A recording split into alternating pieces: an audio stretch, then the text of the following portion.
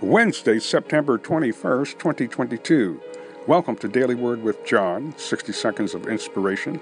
God still talks to us. Psalm 143, verse 8. Cause me to hear thy loving kindness in the morning, for in thee do I trust. Cause me to know the way wherein I should walk, for I lift up my soul unto thee. God still speaks to us today, through his word, through the Holy Spirit, through others. He can even speak to you.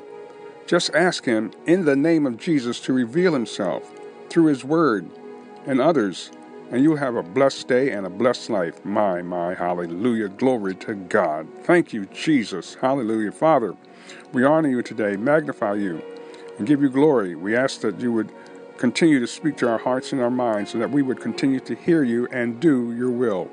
We ask you to save the lost, heal the sick, and deliver those that are bound. In Jesus' name, amen.